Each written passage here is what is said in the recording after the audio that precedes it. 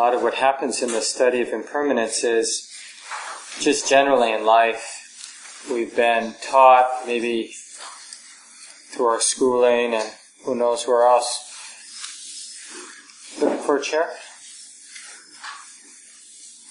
There's some chairs over here too if you prefer.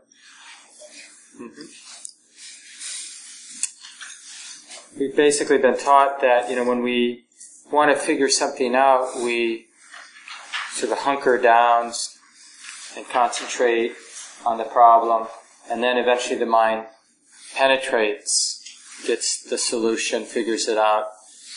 And I'm not sure this works so well with spiritual insight. And so you might notice that with impermanence, especially because there's such a big deal made of it, and in particular in certain styles of practice, there's a real emphasis on seeing the arising and passing away. I don't know if I mentioned last week, but there's a particular sutta where the Buddha goes through this sequence of things that are really great. And it's really great to feed an enlightened being. The karmic benefit from doing that wholesome act of generosity is really tremendous, but more powerful than feeding a really wise, a saint, is taking up the precepts of not harming, undertaking the training not to harm living beings. So much more beneficial than even that wonderful act of feeding a saint. And as nice, as powerful, as, wonderful the karmic effect of training and non-harming, he goes on like this about other positive things, like having really deep concentration, a mind really at peace with loving kindness. So much more powerful than taking refuge in the Buddha, or feeding the Buddha, or taking up the training of non-harming. Just having that mind absorbed in loving kindness is such a powerful thing. I think he uses the length of time that it takes to milk a cow. If you can be concentrated on love, universal love, for that length of time, so much more valuable than those other things. And then the last is, if one perceives the truth of impermanence, inconstancy, for that snapping, the length of a time it takes to snap your finger, that's so much more beneficial. So there's a lot of this, like, hierarchical thinking about impermanence. And then, of course, we try to see impermanence, but we're trying in exactly the way that doesn't actually lead to seeing things deeply.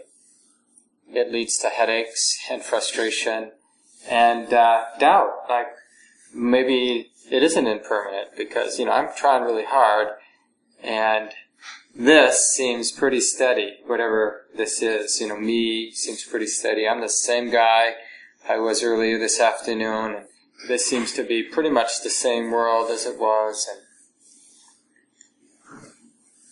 so we need there is a certain kind of effort or a certain kind of integrity that is needed. You could just call it interest, an authentic interest, which also applies humility, like that we don't really know what this is, so then we're going to show up with real interest, real humility, and like an unformed mind.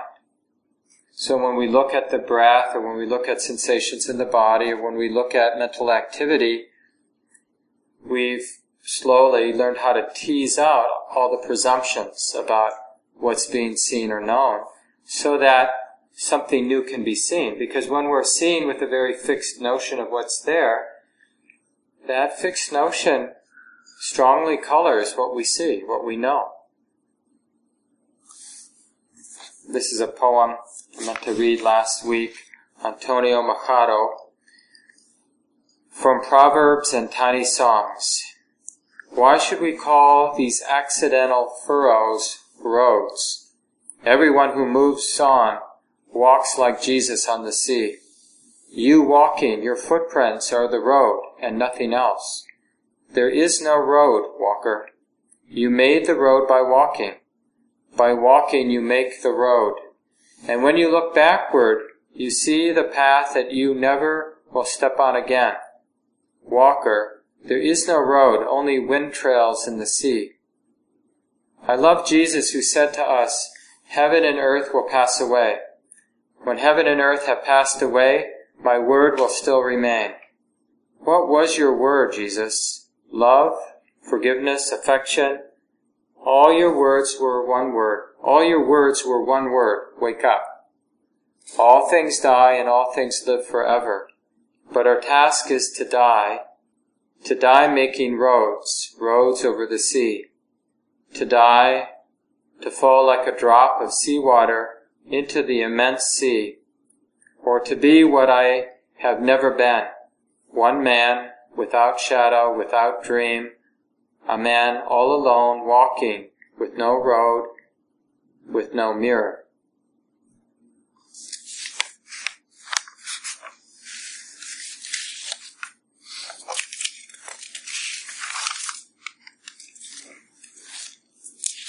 So last week, for those who weren't here, or who didn't listen to the recording on the website, I looked at this question that Ajahn Thanisaro brings up in his article on impermanence, which is one of the articles that you have the link for on the website. And he asked this question. The article is all about change.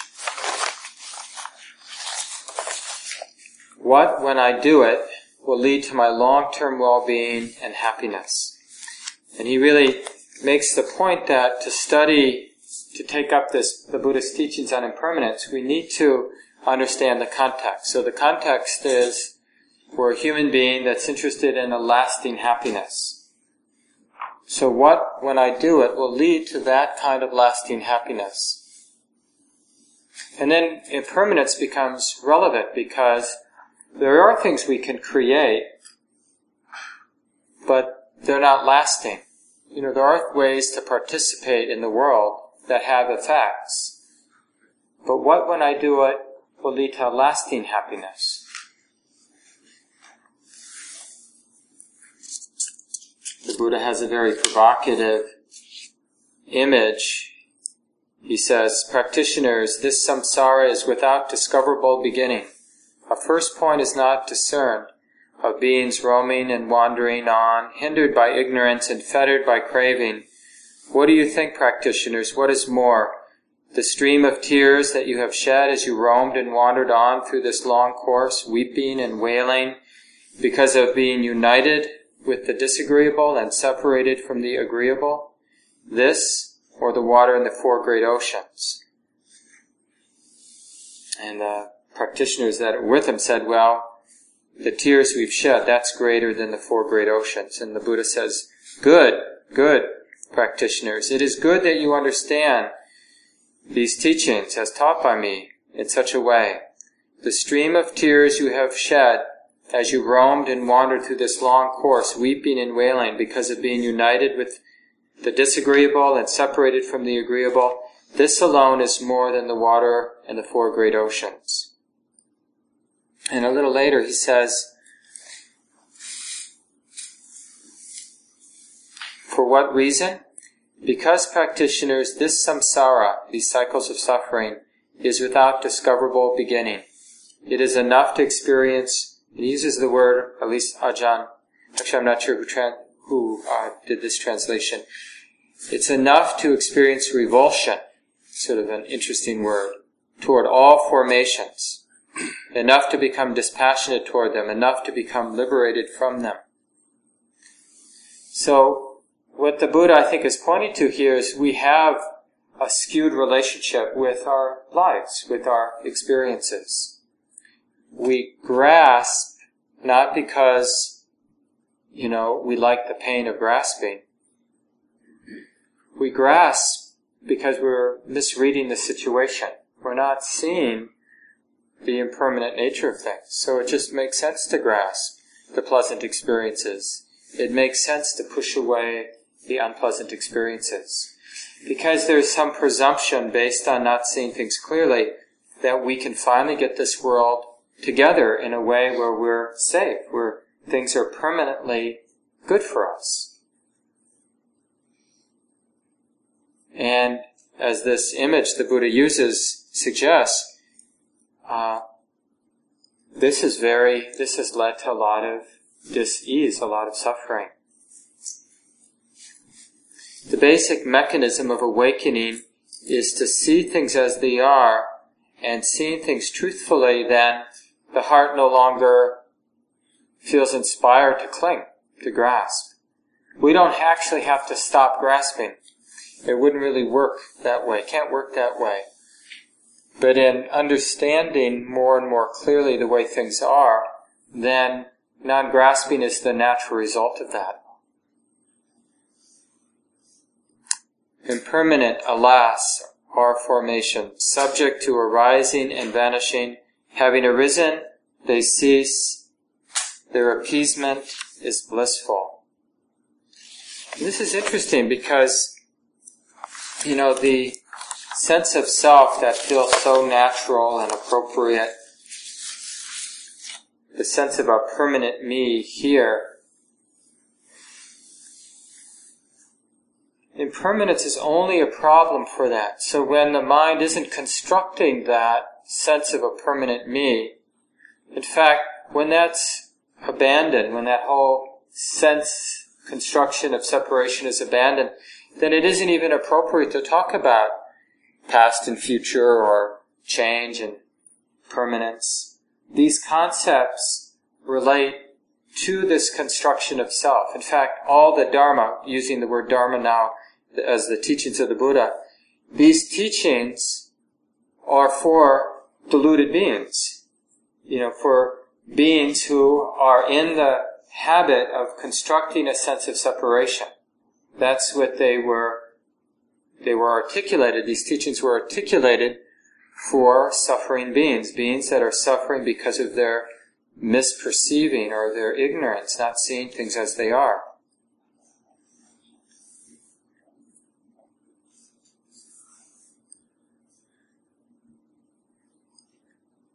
There's an image, another provocative image. When you throw fat into fire, it sort of shrinks, shrivels as the grease, burns off.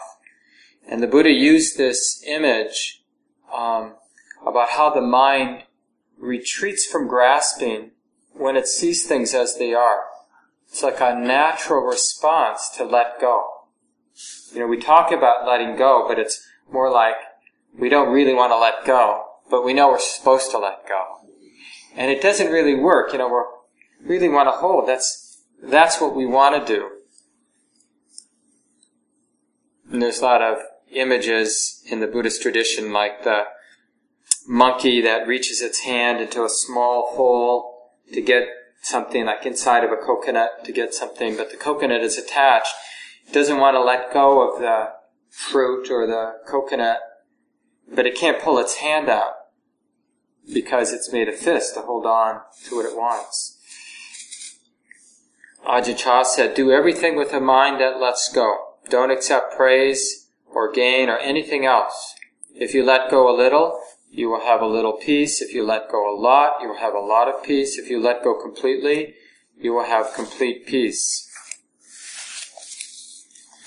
So, as we're taking up this theme, this practice of interest in the changing nature, the inconstant nature, we want to keep coming back to this basic, existential situation we have, which we are a being looking for lasting happiness.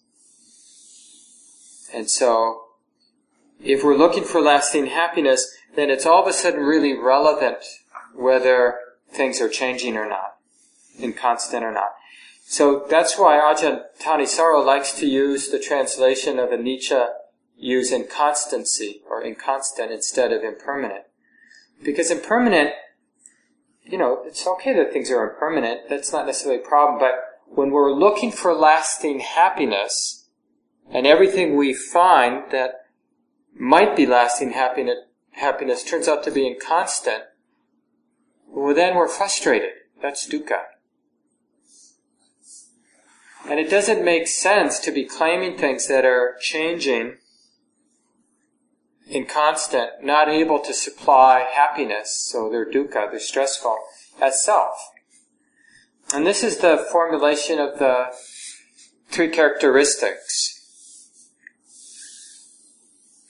And again, remember that the three characteristics is a teaching that the Buddha devised for suffering beings that are suffering because of misperceiving the way things are. He didn't mean this to be some cosmological truth, because from, at least philosophically, from an absolute point of view, change or not change doesn't make sense. Change is relevant from a philosophical or existential point of view of permanency. All of a sudden change is relevant. But when there's an understanding of being nature, the changing, natural changing of nature, then change isn't relevant. Does that make sense? It's only relevant from a sense of a static point of me. Then change stands out. So the Buddha devised this teaching on the three characteristics, anicca, dukkha, anatta. And not always, but they can be useful taught in a sequence. So, taking up the training to notice the ephemeral, unfolding nature of our experiences. And then because just our very nature as a living being is that we want lasting happiness, and now we're reflecting on the changing nature, we realize that wherever we're in this moment trying to act out this desire for lasting happiness, but because we're training, we've been taken up the instruction to notice the inconstant, ungovernable nature of experience, what the process of being is revealing is dukkha. It's frustrating. Because I want lasting happiness. That sense of permanent, static me, wants lasting happiness. But because I've taken up the Buddha's instruction to see the changing nature, I'm recognizing that no matter what I construct, even in a perfect scenario, if I get everything I want, it's inconstant. It's all frustrating. And you can just start playing with this as you fantasize about your lakeside home up north, or getting your act together. And John and I had a brief conversation about the 7-minute workout that was in the New York Times a couple of weeks ago. And, Bob, sorry. And so we could have this image of not just doing it twice a week or 3 times a week, maybe 7 minutes every day, or maybe twice a day. And there's just that idea of that body sort of getting its firmness back and its vitality back. And I did mine tonight. Did you? You look like you did. You look good. The more recent article in the Times, it was a 4-minute workout. Yeah, I saw that too. I'm going to be the 7-minute snob though. I think it takes 7 minutes. But in any case, so we can, take that up as a way to, change our life but see, we're not really interested in changing our life unless it's going to have some lasting impact. And that's what we can start to play with as we notice all the different ways. I've been doing that with all kinds of things, and including retreat land and home renovations and, getting on top of my to-do list, and just really seeing the fallacy, this idea that it would be lasting. And once I see that, it's I'm so much less neurotic about wanting to get my to-do list together or whatever. It's just not as relevant when I understand immediately the ephemeral nature, the changing nature, that this is ungovernable. It's inconstant. So that's what reveals the dukkha, is that tension between what we're in the habit of doing and what the truth of inconstancy is revealing. And that's just frustrating. Just recognizing it as the way it is frustrating. And the more that we have that experience of frustration, it just begs the existential question in the moment, not philosophically, but sort of as the mind is processing its experiences. I want to say the word experiencing, but it doesn't always work. So it's processing its experiences, but that tension of dukkha is, in a sense, begging the question, well, does it even make sense to claim this? It just starts, the setup of how frustrating it is starts to seem really impersonal. Because it doesn't make sense that I would be constantly seeking lasting happiness in a way that won't deliver. That whole process doesn't make sense. It just has to be some impersonal process that got set in motion. Because when the mind is seeing clearly, it's not insane. It doesn't do counterproductive things when it's seeing clearly. So if something counterproductive is happening over and over again, it's not personal, because we don't do that.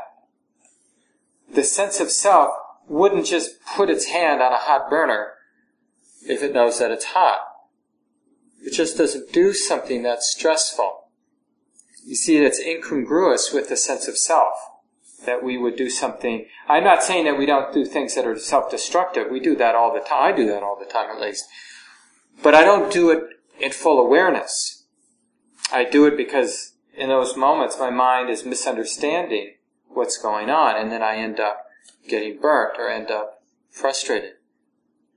So, as we're with our experience, we want to notice that sequence of taking up the Buddha's instruction where we're training the mind to notice the changing nature, and then notice the appropriate frustration or dukkha that becomes more obvious, and then just staying steady with that, noticing how impersonal it is, that would just keep happening like that.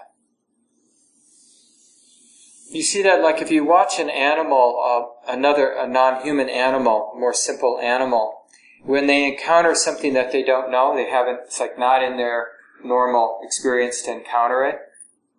Like, the classic example is walking after a good rain on a road, and you see all the earthworms crawling on the road, only to get run over by the car tires or just not to be able to make it across the road as the morning sun comes up and shines down on the asphalt. They dry up.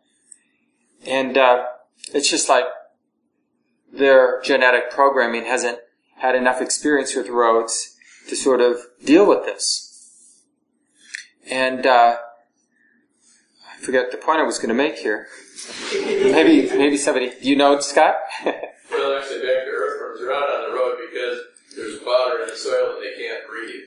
No, I know. And so it's not a question of not knowing about roads. It's because if they stay in the soil, they don't get. So they're out on the road in order to survive. So drawing connections to they don't understand the road seems stretching the earthworm. Well, I mean, there are many examples of that, like animals with headlights. But I think the point is still, the idea is that our mind is, it's like when we come up against a new experience, we don't necessarily know how to handle it. But like I said, I forgot why I was bringing this up to begin with, so we'll just move on.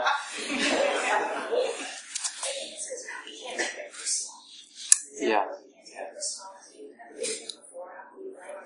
Yeah, thanks, Jan. Yeah, that's exactly right. So in that case, when we bump up against experience and we end up making a mistake, the key is to see that it isn't personal. And that's exactly, even though it may seem like it should be personal, that I keep imagining the house on the perfect northern lake, the cabin that's just exactly the right way, not too sunny, not too shaded, all those things. The lake water is natural, but there's no duckweed and other things that, you don't like. And we think, that feels so personal, but we can actually see that attraction, the whole process and the frustration that comes up around it, because we'll never get it, we can see that it's impersonal.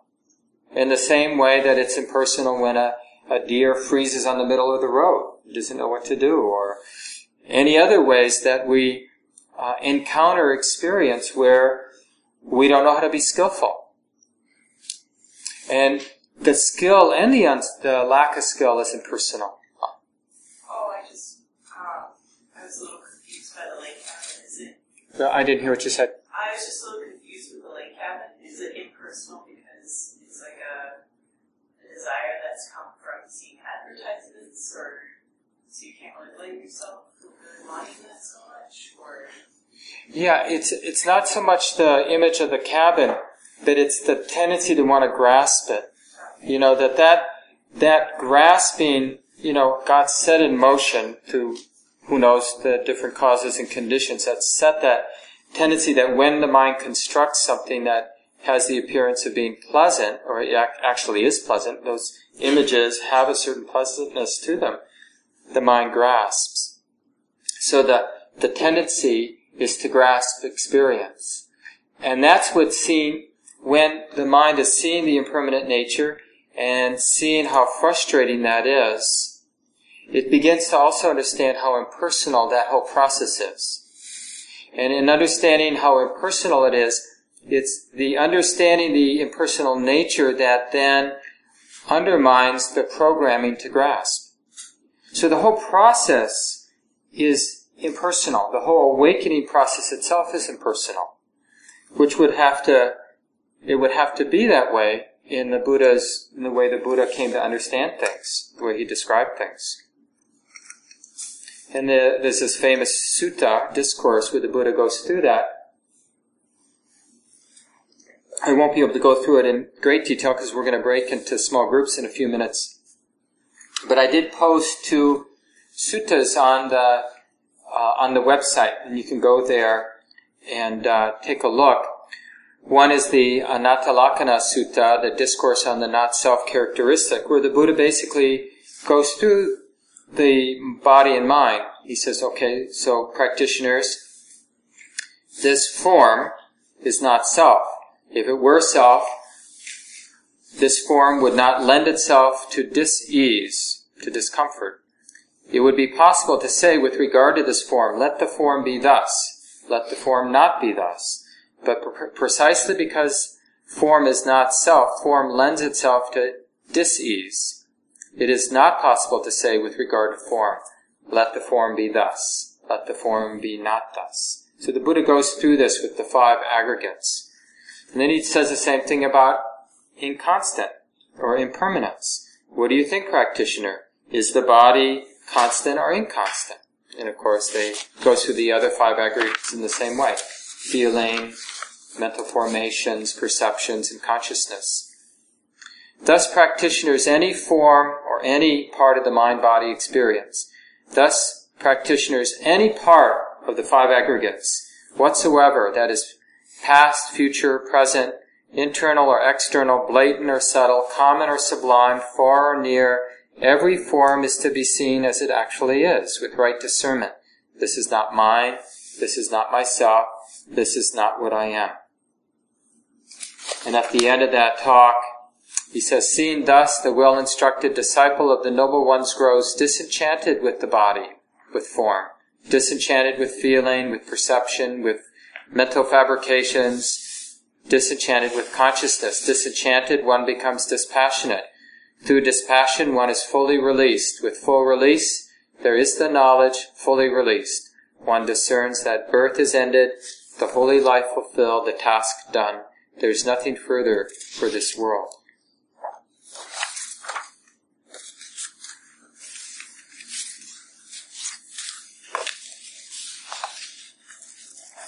So this is our great predicament. And it's why last week I asked people just to, in the most simple way, to start noticing the beginning and endings. The beginning of a day, the ending of the day, the beginning of a meeting, the ending of a meeting, the beginning of a sip of water, the ending of a sip of water, the beginning of a thought, the ending of a thought. It's so interesting to see desire for something and then have enough interest so that you actually see that that desire at some point ends. It was there in the mind for a while, and then it's not there anymore. Same with aversion. We get different things trigger old emotional patterns of defensiveness or whatever it might be for each of us. And then that sort of has a life, depending on supporting conditions, and then eventually it ceases. How many mind states, how many emotional states, how many experiences have come and gone? And then when they go, they really go. They're just gone. And to just begin to observe that has a real impact in the mind.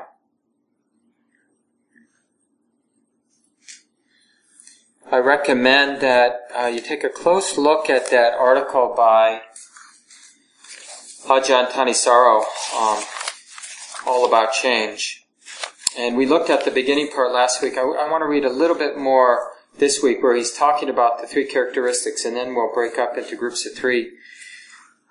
So on page 3 of that, he says, if you're seeking a dependable basis for long-term happiness and ease, anything inconstant is obviously a stressful place to pin your hopes, like trying to relax in an unstable chair whose legs are liable to break at any time. If you understand that your sense of self is something willed and fabricated, that you choose to create it, there is no compelling reason to keep creating a me or a mine around any experience that is inconstant and stressful. You want something better. You don't want to make that experience the goal of your practice. So what do you do with experiences that are inconstant and stressful? You can treat them as worthless and throw them away, but that would be wasteful. And he goes on to talk about using experience to teach us. And you know, one of the reasons it's confusing is some experiences do seem to provide some resonant happiness, clearly. I mean, if it was so obvious that experience doesn't provide lasting happiness, we would have gotten this a long time ago.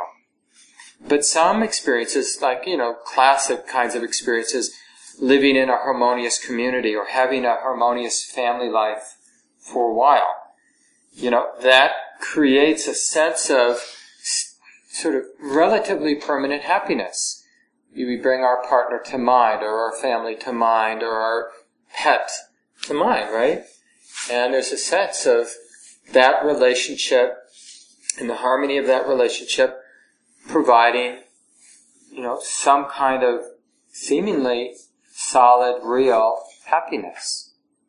And so Ajahn Thanissaro says this, and the Buddha describes this, like there are certain aspects of experience that are worth cultivating, like generosity, like the cultivation of non-harming, living harmoniously, and a concentrated mind.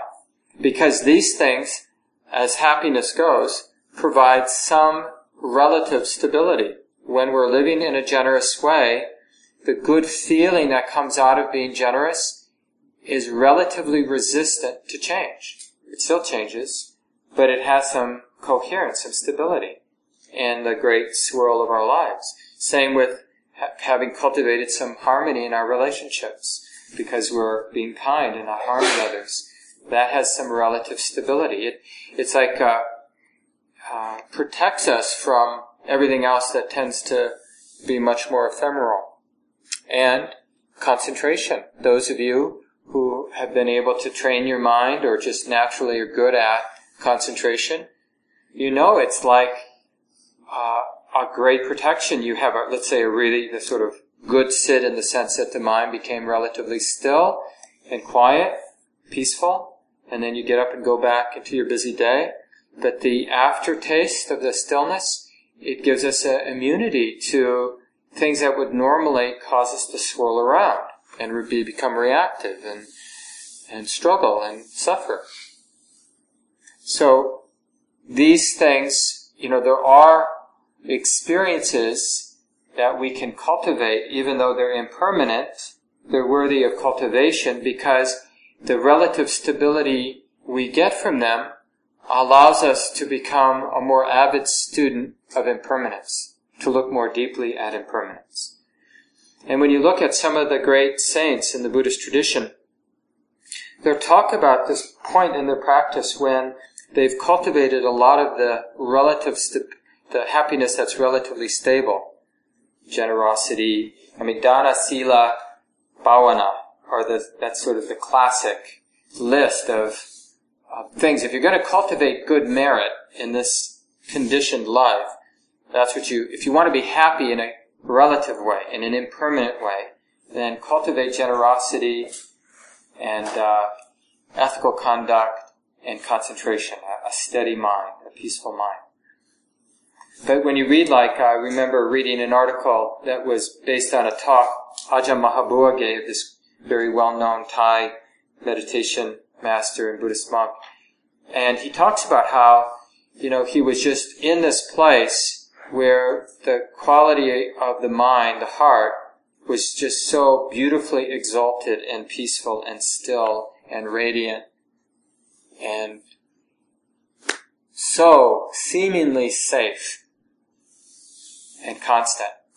And that the breakthrough, the sort of the implication, the final insight for him was seeing the subtle attachment, the identity around that. And of course, the identity, whenever the mind is establishing an identity, it's assuming that that's permanent, or that's a place worthy of attachment.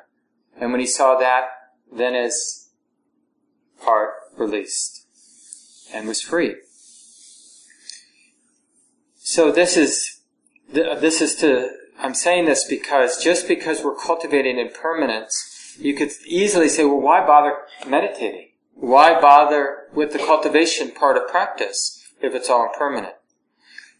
There are things that are we have so much momentum towards cultivation. We're not going to just cease all cultivation. That would be the easy way, but it's just not going to happen for us probably.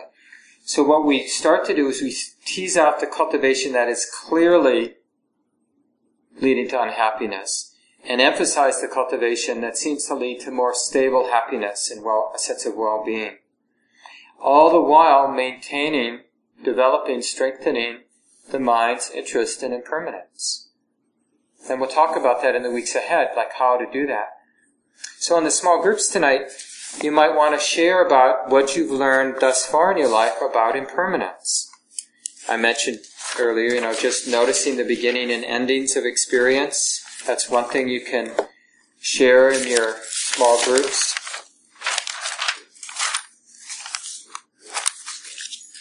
Another really useful place to begin to reflect on impermanence is just in terms of body sensations. And it just gives us a whole nother dimension in working with unpleasant body sensations to have some sense of the changing nature. And it's a way to experience the body in a very blissful way. Like when people talk about blissful states, energetic states of the body, it's more that the mind is recognizing the changing nature. Sometimes people use the word the body is just energy. But actually what the person is experiencing is just the changing nature of the body, which, we call that, it's fine to call it energy or vibration.